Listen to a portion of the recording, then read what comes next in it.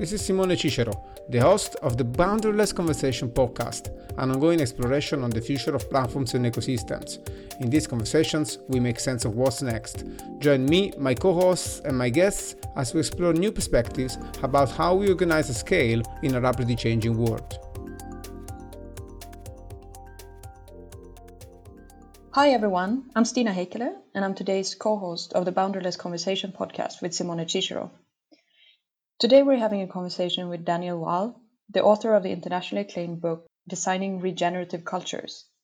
Daniel holds degrees in biology from the University of Edinburgh, in holistic science from Schumacher College, and has earned a PhD in natural design at the University of Dundee. He lives on Mallorca, where he works both locally and internationally as a consultant, educator, and activist, with clients like Ecover, Forum for the Future, Camper, Save the Med, Lush, UK Foresight Office, and more. Daniel is a content powerhouse, and his blog on Medium and the recent Regeneration Rising video series inspired thousands of activists and professionals worldwide. You'll find all this information and more in the show notes. In our conversation with Daniel, we talk about the interplays between technology and landscape, between the virtual and analog worlds, and we explore what kind of new experiments and institutions may emerge, and what new constituencies will likely gain a key role in organizing at scale for the re-regionalization of the economy, which is such an important step for society's regeneration. Enjoy the show. Hello, everyone. So today I'm here with Stina, my usual co-host, with Daniel Wahl, and exploring essentially together how can weave some threads with regards to how the culture of regeneration and all the transformative movements that we are seeing can interplay and interconnect with the mastery of scalable organizing, and how we can indeed actually generate scalable regeneration, I would say. And what does it mean for us in terms of capability, skills, and capability of organizing that our communities need to develop. We are recording this interview on April 6th, so in the midst of the coronavirus outbreak. And so, Daniel, welcome with us today. Thanks for having me. Hello. Looking forward to the conversation. So, Daniel, from your first encounter with this systemic acceleration that we are all living, do you have already some visions that you have been able to entertain with regards to what type of experiments, what kinds of new ways of organizing, and what kind of cultures we're gonna make sure to back them? With regards to how these and other crises and transformations will push our organizational models and our stories of organizing forward in the coming decade. Big question. It's been 3 weeks for me now, being in lockdown and observing how quickly the world is changing, and how we're riding this bizarre paradox now that on the one hand, we need to use this time to have the deeper conversations and connect and explore what comes next. And on the other hand, I think just sitting in this mess for a while and listening to it and not jumping into action is also called for, because we've really not been in quite such a kairos moment where suddenly so much changes so quickly that even people who've worked for 20 years in systems change are somewhat surprised by it, even if we expected it. So for me personally, I feel like it's increasing the contrast, or everything just becomes so much more feelable rather than just intellectually groggable.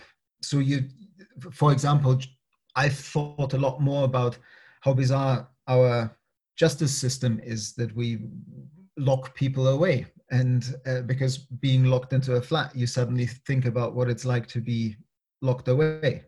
And at the same time, we're also pushed extremely onto virtual communication and virtual social connecting in this time of physical distancing. The meme social distancing, I think, is incredibly degenerative. And as we're doing right now, we need to really socially connect in this time of physical distancing. But yeah, I find it's just showing like how supposedly strong economies like the US economy that is ultimately a war-based economy that has always needed wars in the world to be as strong as it is because of the military-industrial complex, is now revealing itself as having a health system that in comparison to Europe is not really existing. And it's at the same time so tragic to see it because so many people are suffering the effects of that negligence of a system that has focused on the wrong parameters of success.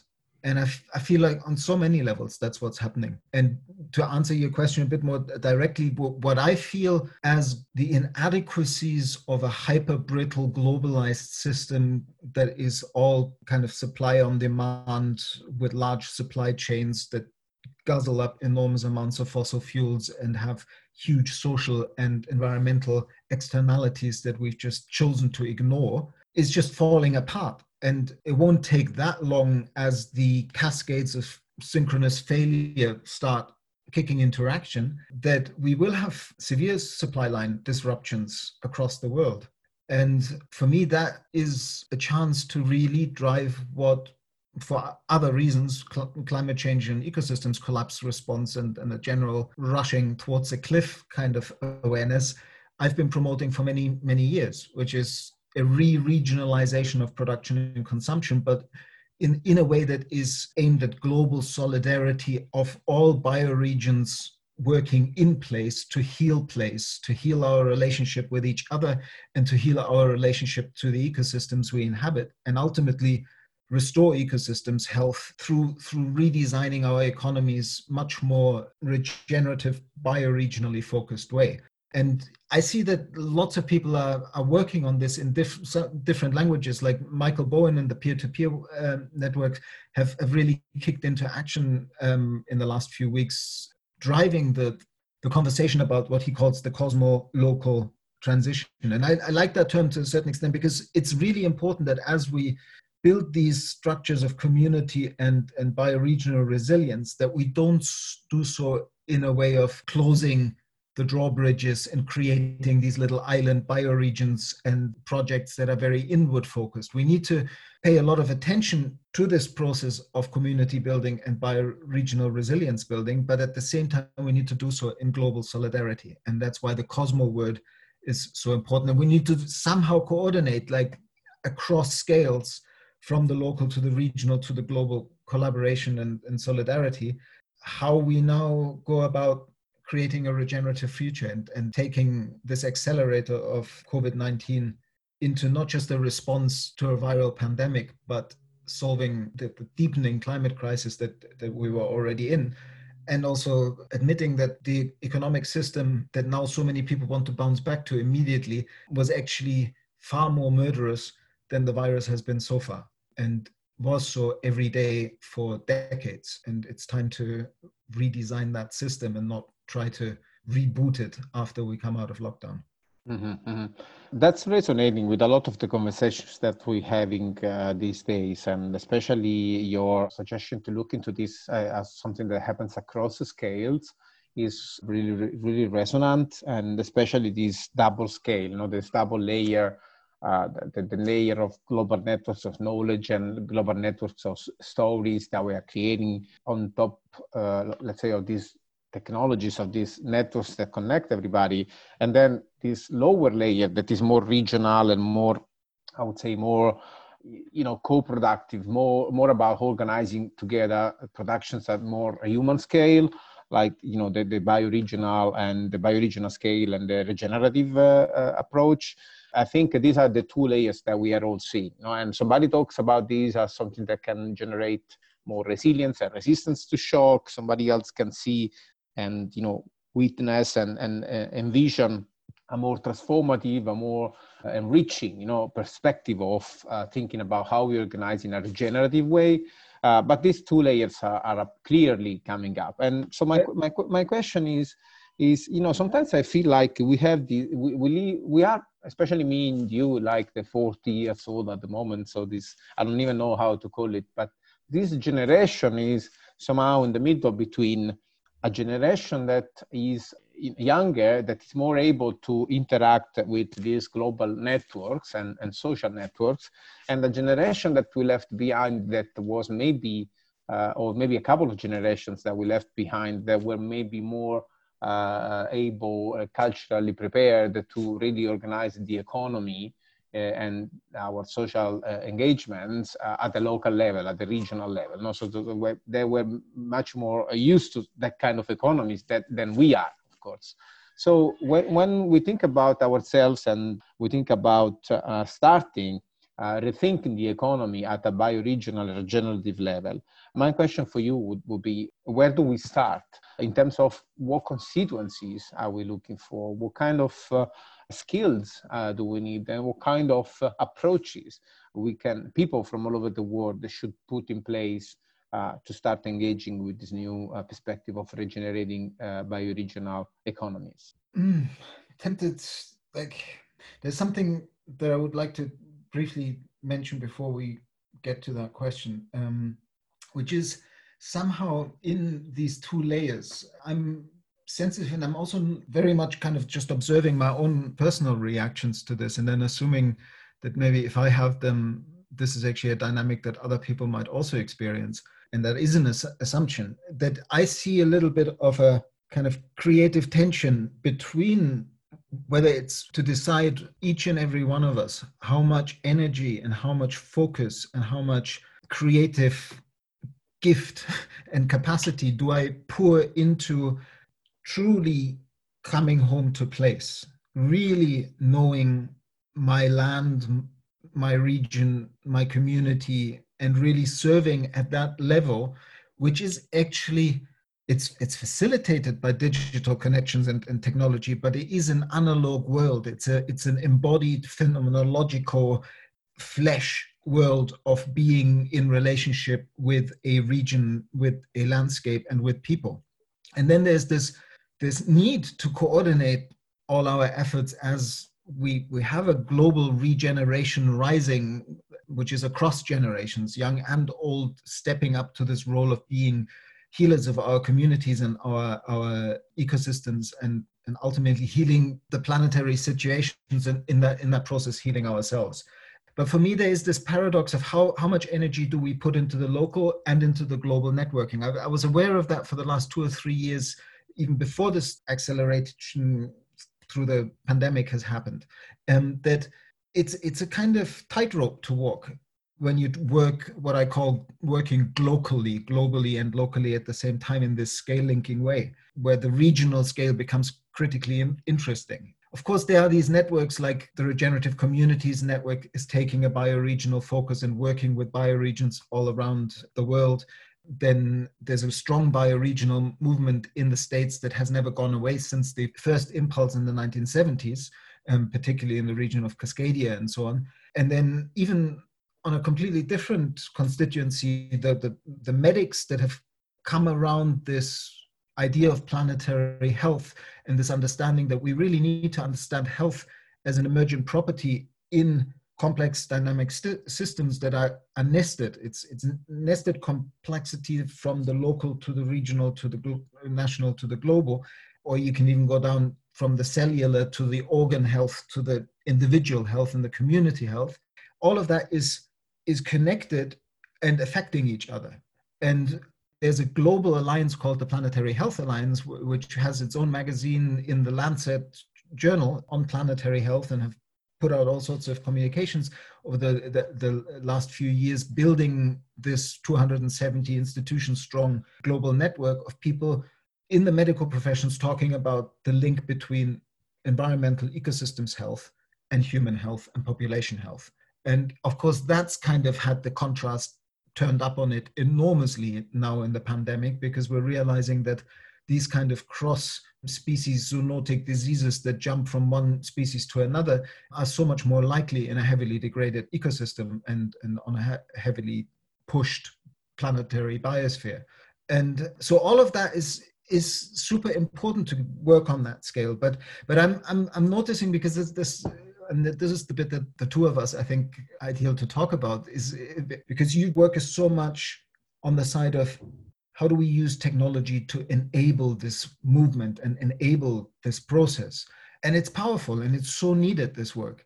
And at the same time, how often do we assume that we need to use all these technologies? And how do we, like precisely what you were talking about, the disconnection between kind of digital natives and digital immigrants? Maybe we need to, in order to build a healthy way of working with technology, also create ways to not leave behind the people who are doing the vital work in place with their hands in the soil, with planting the food forests of the future, planting the agroforestry systems that we need to actually have a biomaterials focused regional circular economy that also feeds people in place with renewable energy. All those people are engaging in regeneration in a way that isn't in front of a screen like you and me spend so much time doing. And I think we need to build the bridge between both of them. I'll stop here so you can come in.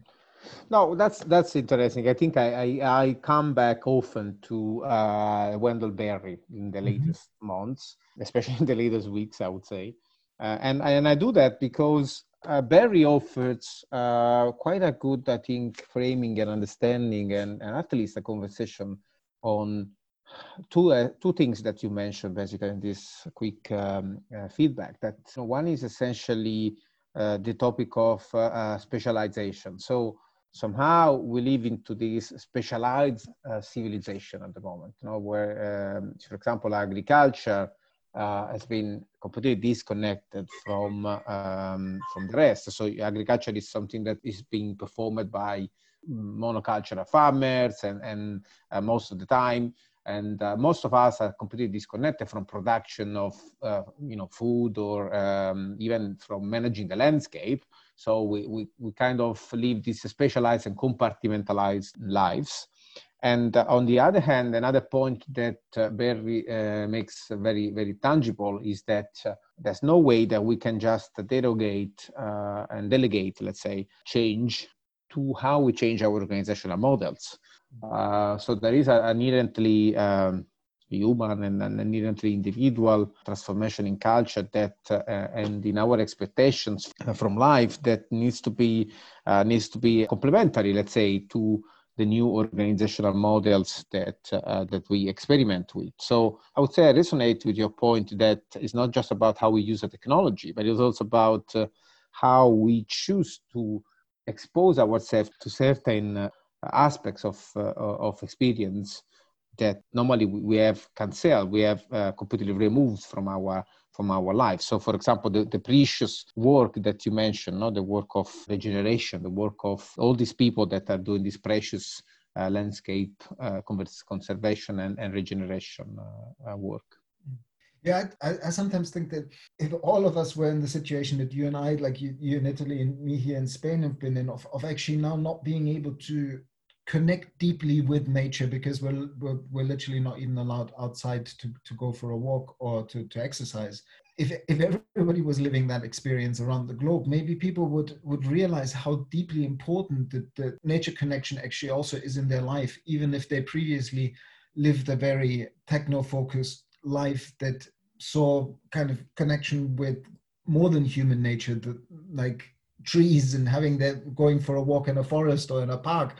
As something that they weren't actually realizing how much they were actually drawing also from these deep, like Wendell Berry is a farmer. He spends a lot of time doing the deep connection with our wider context that is life as a planetary process, that is life creating conditions conducive to life. And there's no better way of being in relationship with that than growing some food and taking care of a particular piece of land and stewarding its health or intending to be of positive influence in a landscape. And I think that that's where we need to somehow find a way to enable people to participate in those healing processes in their community, in their bioregion, but at the same time, it is vitally important that, like, because it's all about participation. And so how we organize across scales and collaborate with each other and help each other in an open peer-to-peer way that enables the kind of rapid innovation that we now see in response to the pandemic, where medical teams all around the world who previously funded by big pharma were keeping every little bit of research result secret in order to have a lead advantage on being the first to develop the new drug, are now sharing in order to just speed up the process for better innovation. And I think one thing that this current situation has also shown us is that we can unleash so much potential if we collaborate better, both at the local, regional, but also at the international scale. And so it is, for me, it's so important that we find new ways to collaborate across scales that use technology, and we don't somehow by default then set up a system that those people who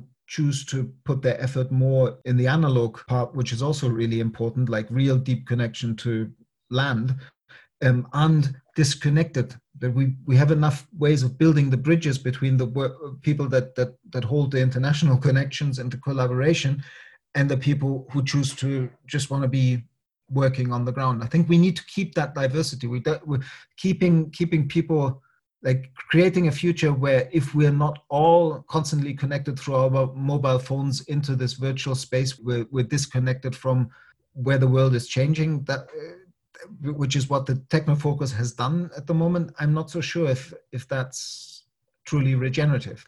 And I'd love to see how you see that, because it's like this love-hate relationship that I personally feel with technology, that I see how much it can give us, but I can also see how much by just running with it, we give up so much else in terms of ways of being and seeing. Yeah, I would love to let Stina jump in. She has some questions I want to add, and I will offer a reflection after that. Yeah, thank you. So I was listening very attentively to what you say, and I grasped also from, some of your previous writings about this urge to somehow slow down and understand what's going on before jumping into designing or using technology. Like I was reading your series on salutogenic cities. So the city is a very interesting scale also, that, over half of the world population live in cities. So it's something that requires a lot of attention. And what struck me from one of your articles was this idea that we need to pay less attention first on the design and the infrastructure, and first pay attention to this emergence of a regenerative cultural expression.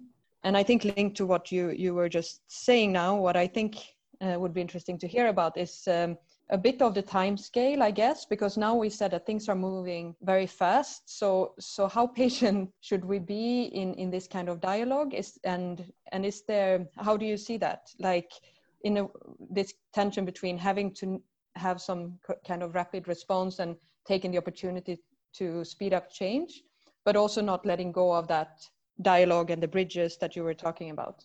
Yeah, one of the key frameworks in the technology that Regenesis Group and the lineage of regenerative practice that comes from the teachings that Carol Samford and Pamela Mang have built, and Ben Haggart and Bill Reed and so on, they all very often use this idea of a triad where you have an activating force and a restraining force, and instead of bouncing either or back and forth between these two perspectives, you really look at both of them as creating a polarity that creates a potential that is really what you're trying to unleash and work with. And for me, it's slowing down in order to speed up, or to not make the mistake that would actually then slow us down even more.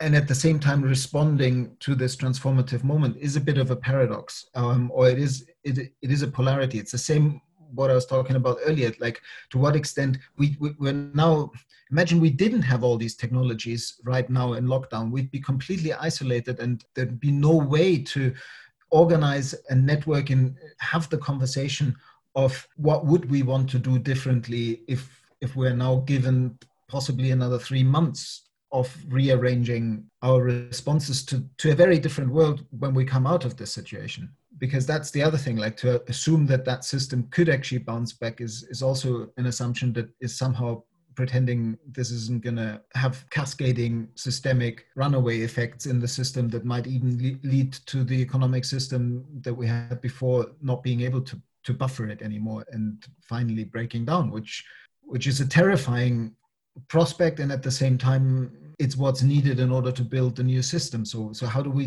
dance between embracing collapse and breakdown enough to say, yeah, there were structures that really no longer served and they need to break down, and now is the opportunity to rebuild. And that's where I keep thinking that the bioregional focus is so important, and cities are just one of the epicenters of a bioregion. Like, so it's kind of, it would be a mistake to dream bioregionally without always having cities in each bioregion.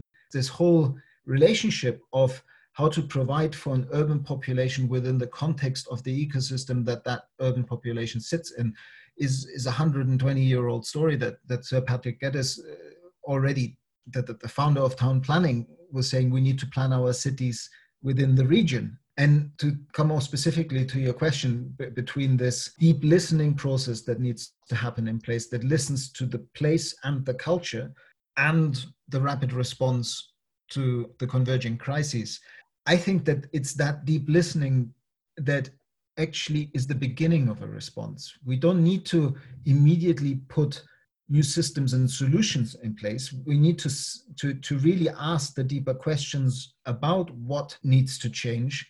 And in that process, we all learn to think more systemically, to think in more dynamic, evolutionary ways, to not think of solutions or infrastructures or systems as something that we then cast in stone and that then are tram tracks that we're in for too long in a world that keeps changing. So the way to build dynamic, responsive capability to constant change is to work with people in place and increase their capacity to share their unique gifts in that collaborative regional response to being regenerative at the regional scale and at the global scale at the same time, as the only way that we can respond to this current planetary crisis. So it's, I know this is sounds confusing, because it is confusing, because it is a paradox. We literally, I think, are wasting more time if we rush into mega solutions too quickly, and by working on solutions at the local and regional scale and experimenting with them, we can learn so much more. But we need to globally exchange the learning. One interesting point that you make me think about is that of course, we need to slow down somehow. There is this sentence from Bayo Akomolafe that times are urgent, so let's slow down. And I tend to agree. We need to really be thoughtful in the response that we articulate and in the ways that we engage with this crisis. But for sure, what we have seen is that as the world slips into a new reality, let's say, or at least as we grapple with the new reality that we are living as a global civilization, there will be some institutions that are going to articulate a response. And those are the institutions that we have now. So nation states, essentially, as we have seen with coronavirus thing and all these bureaucratic apparatus that the traditional industrial institutions like corporates and corporates that are now lobbying government and interacting with government and somehow even overcoming governments in some of the policies that they are using in this COVID outbreak context, which is just say something that is quite kind of iconic of what is going to come. So, as I said, some of the existing institutions are going to articulate a response. And I tend to agree with you that there are going to be some other responses, let's say, that are coexistent and layered on top of the institutional response, that are the responses that we are going to articulate with networks and so on.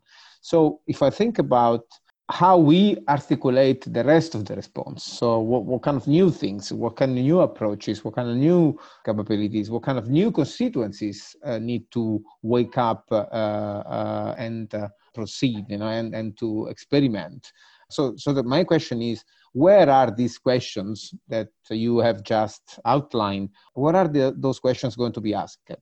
Who is going to build on top of these questions? So what are the constituencies that we need to, as entrepreneurs that want to regenerate and want to complement the answer of the traditional institutions? Where are the spaces, where are the places that we need to seek to create these new players, these new constituencies that can really engage with this? Well, I think that somehow there's stuff bubbling, and let's see how long we're in this cocoon phase that we've all been pushed into now.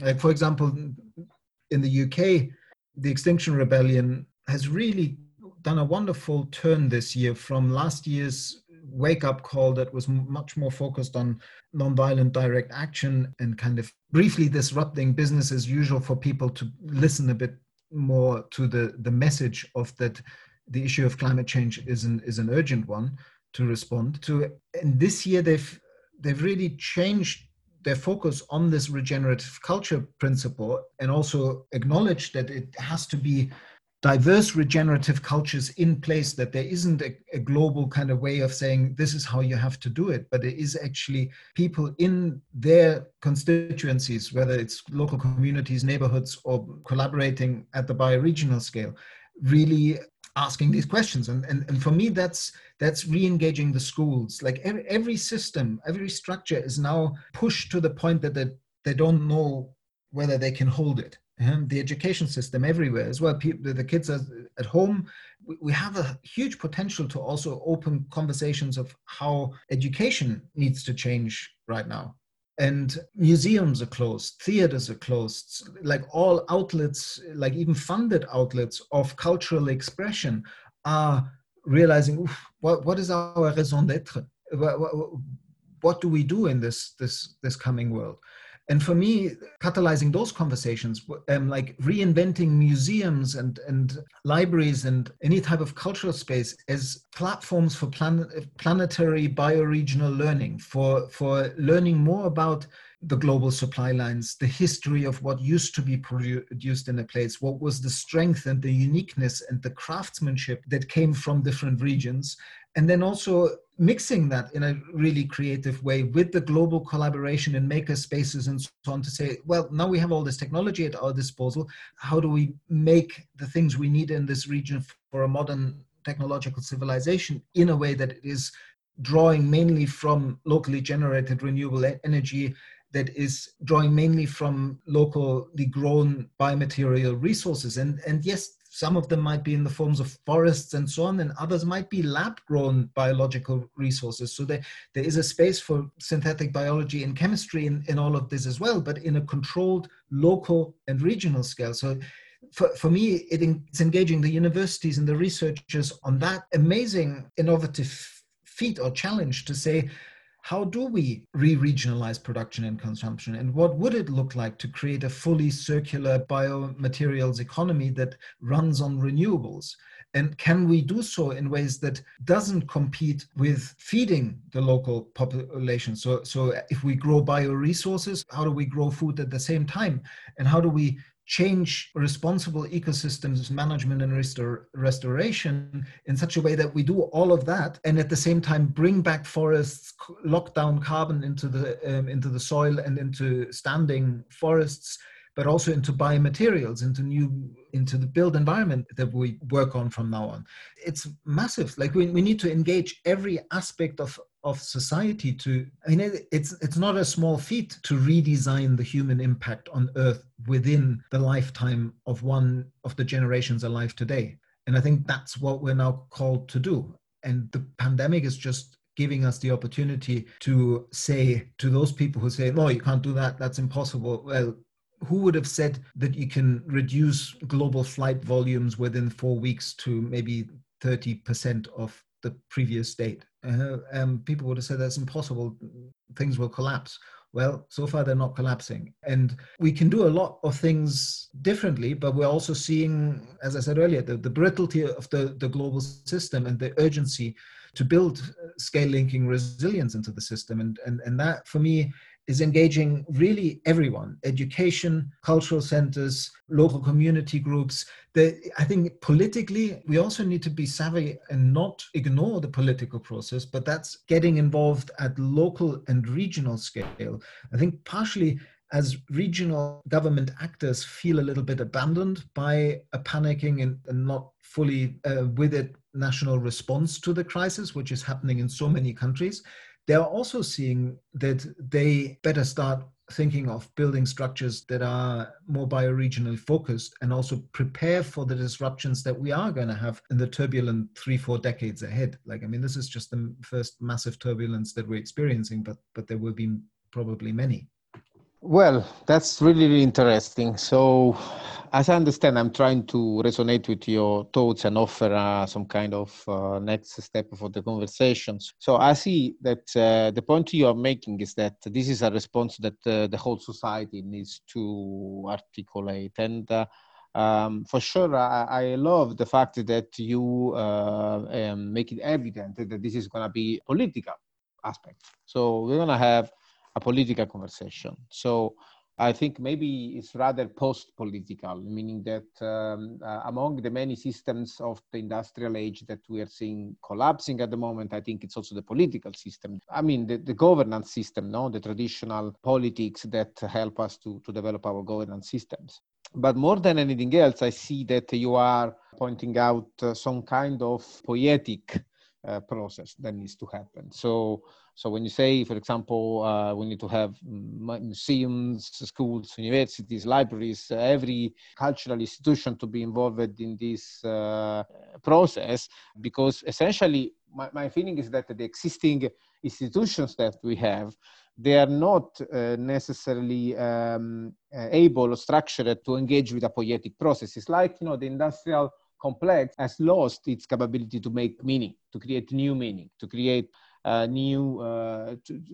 engage with these poiesis. So that's the impression that I have. And it's interesting that maybe our organizational challenge is not just about getting ready to do things differently, but it's also about really creating the spaces where we can make new meaning so that we can make different things. Yeah. Basically, what I come back to a lot lately is how biased our entire culture has become over the last 250 years, enthralled and fascinated and benefiting hugely from the power of analytical, rational thought, science, the scientific method, the inquiry process that sets up this worldview that there's a world out there that we're observing and that we're somewhat separate from. And it's been a really powerful tool, but we're not really seeing that even many of us who want to create a creative response are still somewhat operating and also believing, because we suck this in with our mother's milk and by cultural osmosis since the beginning, no matter how old we are, that if we want to affect change, then you have to somehow create a strategy and you create a system and you implement it and you have to get better at it and you have to test it. And all of that is true and it's really great. But that, for me, like what I keep coming back to is the Jungian 4 ways of knowing, in which thinking and knowing of that type that I just described is only one of the 4 dimensions. And feeling, sensing, and intuiting are vital ways of also gaining insights about participation. And they are the spaces in which meaning making really lands in a kind of embodied, true, whole being way, and therefore then really transforms people and through that transforms cultures and our common story. And so, yes, I think it's completely vital. What I'm seeing right now on the internet is so beautiful. All these people in physical distancing, making music together and writing new songs. Now would be the time for cultural creators and the music industry and so on to really think, how do I do my work in a way that invites everyone that my art form, my craft, my gift that I share with the world is inviting everybody I touch to have these deeper conversations about what is our relationship to life. And is life maybe foremost a planetary process? And the way that biomimicry, Janine Benyus says, life creates conditions conducive to life. I think that beautifully sums up. I mean, of course, I'm biased. I'm a biologist originally from training, and I've been a student of life for 25, 30 years, trying to understand how it all connects and what our role is in that evolutionary process of a transforming whole. And again, that brought me back to participation and my own responsibility as a co-creator of this process, because I am life.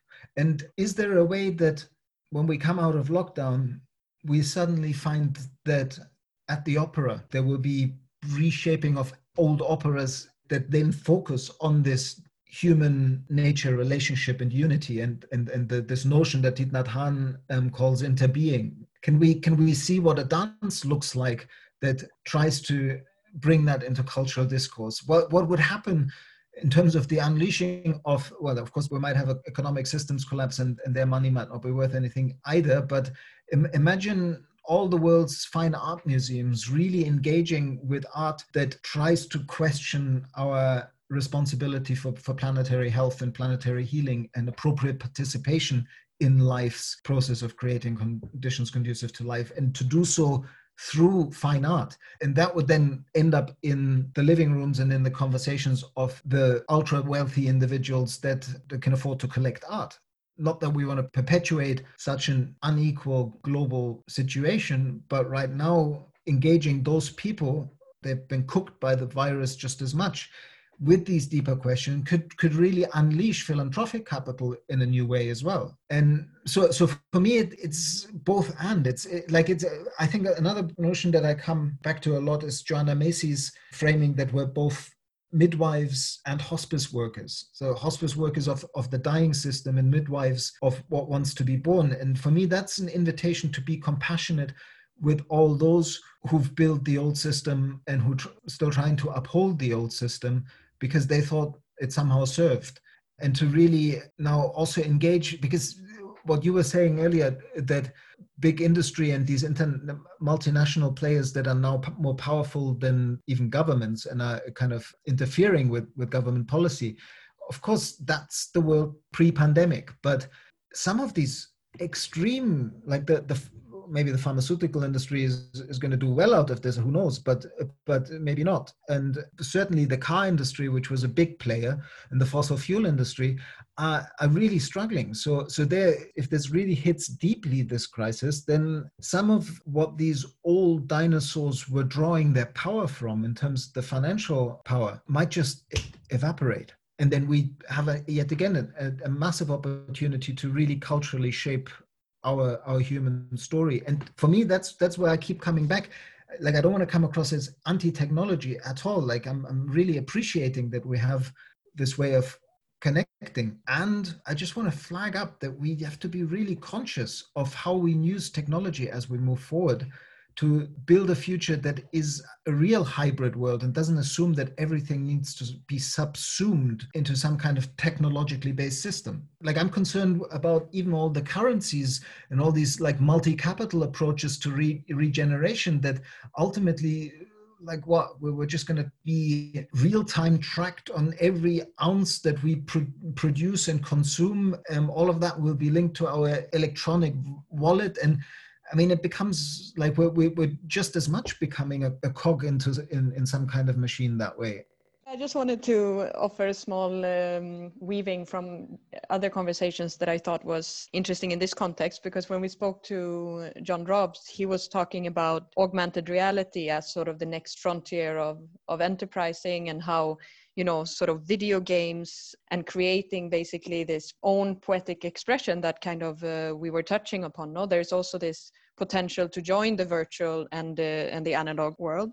And then I had heard that resonate in another radio show from Sweden, where actually now the teenagers who have sort of been the gamers sitting alone at home and been seen as sort of a little bit of outsiders suddenly step out and offer solutions to institutions, like, for example, opening Discord channels for students to hang out after class and so on. So I think it's a very interesting intergenerational opportunity as well for our generation to be sort of humble and think, what are the youth saying about this, who have sort of those millennials that are born with technology.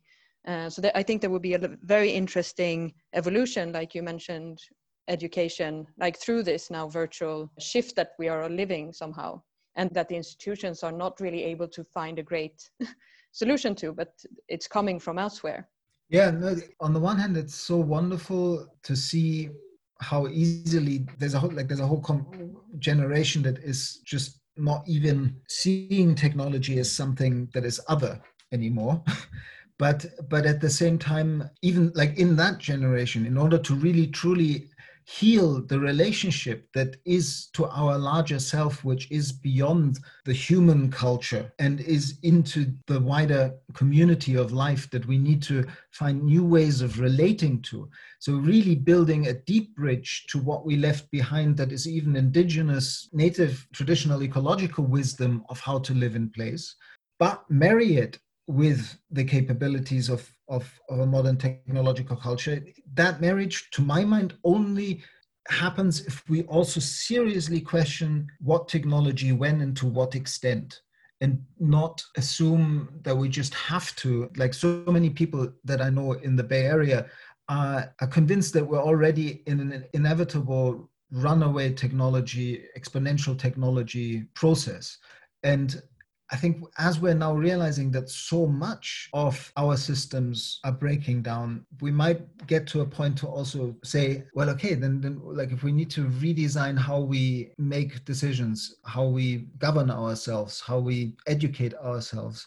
And then in all of those areas, of course, technology will play a huge role. But our blind spot, I think, for too many people still is to see that by designing all the solutions around technology, if we don't carefully then also ground it to place in a way that is analog and embodied and real and doesn't just speak to the thinking part of our meaning-making process, but also to sensing, feeling, and intuiting in an embodied world, that's where I think I keep coming back to that in this conversation, because I think it's so vital to invite people into really critically exploring this. And I'd also like, rather than just being in a space where you ask me questions, I would love to actually hear you reflect on that and push back, even if you feel that it's too much of a, like, to just keep coming back on this critical way of how do we organize, how do we use technology, and how do we use it wisely. Well, if I can offer maybe a final, something that leads us to the final points, because it's good to close after more or less 1 hour. What I wanted to offer to you as a reflection is the following. So I see, for example, yesterday I was listening to Rebel Wisdom's one-day event on the coronavirus crisis. And also the opening was made by two very eminent contributors. One was Jamie Wheal, that offered a pretty big picture of the coronavirus crisis and also trying to articulate the first, second, and third order effects that such a crisis may have on our systems, like shocks, that the shock waves that this crisis is going to produce among across the world, especially in developing countries or maybe also in developed ones. And the other one was Diane Masho-Hamilton, that was talking about, at the human level, how do you grapple with that? How do you stay in the context? How do you relate with the others? How do you manage emotionally what you're living through? And so to remain sovereign in your actions and your activities and so on. I think from our conversation, again, I'm seeing that this space, the space where technology and wisdom connect, the space where we do two things. We acknowledge that we are rewired by technology, but we also acknowledge our cultural heritage and our, embeddedness in the cosmos, let's say. This space is something that we don't know really how it works yet. Mm-hmm. And there is this philosopher that we're hopefully gonna have on the podcast. We're gonna reach out and we love his work. We love his work that is called Yuk Hui. I think we also spoke about this when we met, which is bringing forth this concept of a future made of multiple cosmo techniques. So multiple ways in the world, so totally de-universalized ways, so much more local or much more culturally embedded in the landscape and in the community, ways to integrate technology with the world and with what we need to do in the world. So using and relating with technologies in a way that is much more culturally grounded in what we are and what we are in the context where we live in our landscapes, in our regions, in our cities, and whatever. My feeling is the future is going to be, you said that quite a lot of times in your webinars, for example, the future is going to be bumpy. The next 2 decades are going to be quite bumpy. Hopefully we can get through this. And the question is the organizing that at the moment we don't understand yet. So this new space of organizing where technology and wisdom and landscape and community fit all together, that's going to be what we need in the next 2 decades, because the institutions are going to stay, the global institutions are going to stay, the nation states maybe, probably, but they want to be able to deal with what's coming up. At least they won't be able to do it the same way that they did it in the last 100 years or something like that. So the question is, how do we, and this is the question we are exploring in this podcast, how do we organize in this new space? I don't know if this offers a further reflection on your side. Yeah, I mean, for me, it brings up, and we had that conversation when you were here in Mallorca, how critical the notion of subsidiarity is and all that. So if we want to organize today,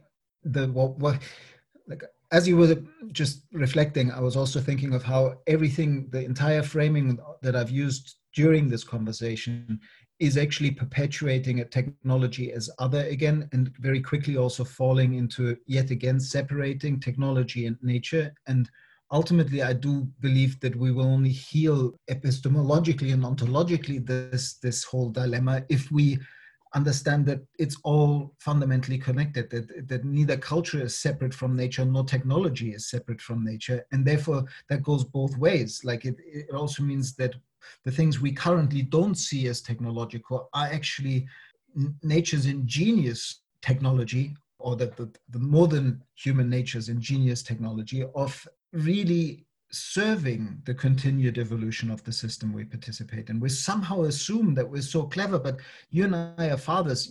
Like when you see even just you're witnessing your children grow inside your partner's belly, and then you witness how they turn from these tiny little creatures into running, cheeky little individuals that hold up mirrors to you.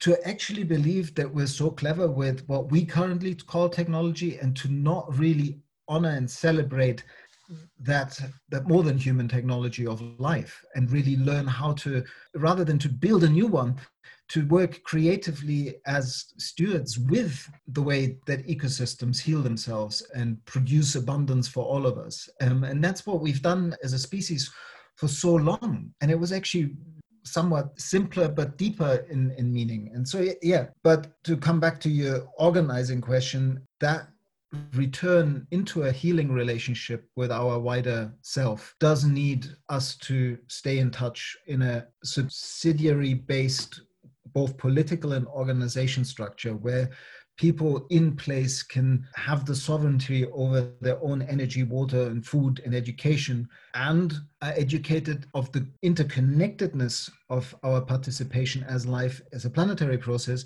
that we, of course, have to do things in our regions in such a way that also heal the planetary situation and thereby serve everybody. So it's this understanding that there is no way to save yourself in a kind of ideal lifeboat, perfectly designed bioregional system, if you don't also understand that this will only truly create health as being one healthy cell in a larger healthy body. And in order to keep supporting all cells being healthy, we need the organizational structure that you're working on. And that's why it's so critically important. And lots of other people are also, like, I've just had a wonderful conversation with the people at Ecolise, to give just one example of a network here in Europe of organizations that are community sustainability focused, and now growing into understanding that needs a bioregional context. In many ways are ideal to offer responses not just to the current disruptions due to the pandemic, but also to building resilience to future disruptions. And so it's those kind of platforms that where I think if we focus on working with local and regional government in reframing the story towards we cannot heal the planet, but we can heal places, and let's do a good job here locally and do so in global solidarity and cooperation and co-learning. To my mind, that's the path through the next bumpy decades. But again, I'm completely embracing my own not knowing and my own continuous inquiry in trying to be of service to this whole story. I'm not saying I have the answers. Yeah, I guess nobody has the answer, and this is I think it's a good closure of our conversation. My impression is that for example, in Zen terms, it's like we are confronting with what the Buddhists call a koan, so this kind of enigma that is there for you to think about, and it's there for you to provoke doubt. And somehow I think this is something we need to familiarize with, this idea of not having all the answers in the coming decade, and organizing. Probably if we can isolate one trait of organizing that we're going to see in the next decade, is organizing through unexplored and through the doubts and to the open questions that we are going to face. So that's for sure. The organization that can grapple with the next decade is going to be an organization that can stay within the trouble, like somebody more famous than me used to say. And yeah, this idea also of subsidiarity is key, I think, that we came up with. I think we need to somehow, from this conversation, I draw this insight that the future of organizing for the next decade is going to probably come at the edge, but also inside existing institutions, and in a subsidiarity, so in collaboration with the existing structures of society that brought us here. And yeah, definitely. Just briefly to comment on that, is like what I keep thinking, or maybe we can have a conversation, you and I, about this, is what we need is a shift towards, of course we need solutions and answers, but we really need to pay deep attention to what questions to ask. And we need to ask them also in this way of serving place, serving the bioregion, and doing so in a way that also serves the planet. And in the indigenous wisdom from all over the world also has this tripartite structure of making wise decisions that is about, does it serve self, does it serve community, and does it serve life or the planet? And how would we create platforms of local global learning that connect people through questions back to their local and bioregional community, the opportunities and challenges of their place, the potential of healing those challenges, and to do so always in the contextual awareness of how their place is deeply interwoven with the wider bioregion, national and planetary connectedness of this process that we participate in and depend upon. And that's I'd be really interested in whether some of your work could actually help build such a platform of planetary learning that starts working on place as a fractal, asking questions about your locality, your region, and how they contextualize globally. Yeah, that's what we are going through these days. I think we are exploring so that we can not just offer the possibility to build one platform, but also one of the points that I think we are getting from this conversation is that there is emerging as some kind of meta level to the conversation, where also thinking about one platform, it's something that we need to overcome. It's much more about thinking how we can all participate in some kind of platformized conversation and platformized design process that's gonna be implemented in many ways, in many different ways. And this is more or less piggybacking on the concept of cosmotechnic that we just shared. So how do we evolve this technique of platform thinking in a way that can be a tool and can be a generator of conversation about how we implement in this non-universalized way that transcends and goes beyond the idea of platforms and ecosystems that maybe we had so far. So really going beyond that is, I think, the question that we have on the table. Yeah, definitely. We don't need the one platform to rule them all, to bring them all and in the darkness bind them. That's to be avoided. We somehow kind of interoperability of platforms, and also not falling into the trap of leaving those behind who don't want to engage into a hyper techie conversation of how to merge platforms and data profiles and all those, like the people who are part of the solutions that might just not have their focus in that world, but still need to be enabled by it and connected through it. Yeah, it's a nice way to close our conversation, Daniel. It also connects with many other conversations that we had in the last weeks, and our listeners will find some interesting thoughts in the conversation. For example, we had with Arthur Brock on using Holochain as a way to see these technologies are much more centered around the agents and the sovereign agents that implement new strategies instead of being centered in universalized ideas of technology. So really, I think it was a very good first conversation. I'm sure we're going to get back with you in the coming months as we start to figure out what does it mean to create this new space where wisdom and technology and nature find again their synthesis, let's say. And Daniel, do you want to use a few seconds to tell people where to find more of your work and when they can support your work? Yeah, basically my Medium blog is not behind a paywall, and there 450 articles, book excerpts, PhD excerpts, you name it, basically 20 years of research, writing and reflecting on how to create human and planetary health and work regeneratively. There's plenty of entry points on Facebook through the Facebook group Regenerative Cultures or Ecological Consciousness. Well, no, they're Facebook pages. And there's also a group called Regenerative Consciousness Community, which I co-edit with Christopher Chase and a whole group of other people. So it's quite broad in its take, not 100% aligned with everything that I think, but we need to create these diverse entry points. And I'm on Twitter at Dr. DC Wahl. And where else can you find me? On LinkedIn. And yeah, one thing, like I've also got a video blog called The Regeneration Rising, conversations about regenerative practice, where I'm sort of having conversations with folk that are trying to build this regenerative response to the current converging crises. So for those who enjoy it, they can find me there. Thank you very much. So again, thanks for being with us on the show. I'm sure we're going to speak with you soon in the coming months, and let's engage with these open questions all together in this conversation. So listeners, check out Daniel's work, his videos, articles, his Patreon page, and talk to you as soon as possible, Daniel, again. Yeah, wonderful to speak to you and lovely to meet you.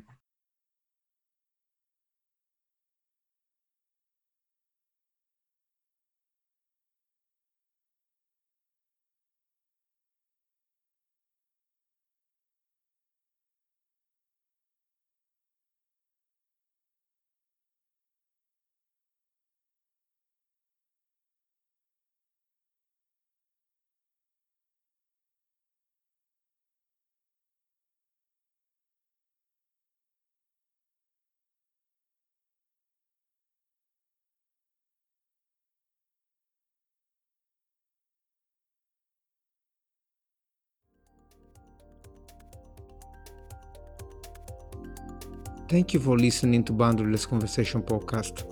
We truly hope you enjoyed the show. If you did, please share this episode on social media and subscribe to our podcast by looking up for Boundaryless Conversation podcast on all major podcasting platforms. Stay tuned on www.platformdesigntoolkit.com for more general research updates, where you can also find opportunities for learning and free tools for you and your team to design platform strategies in these turbulent times. This podcast has been brought to you by our research sponsor, Intesa Sanpaolo. We want to also thank Walter Mobilio at Leo Sound for the ad hoc music.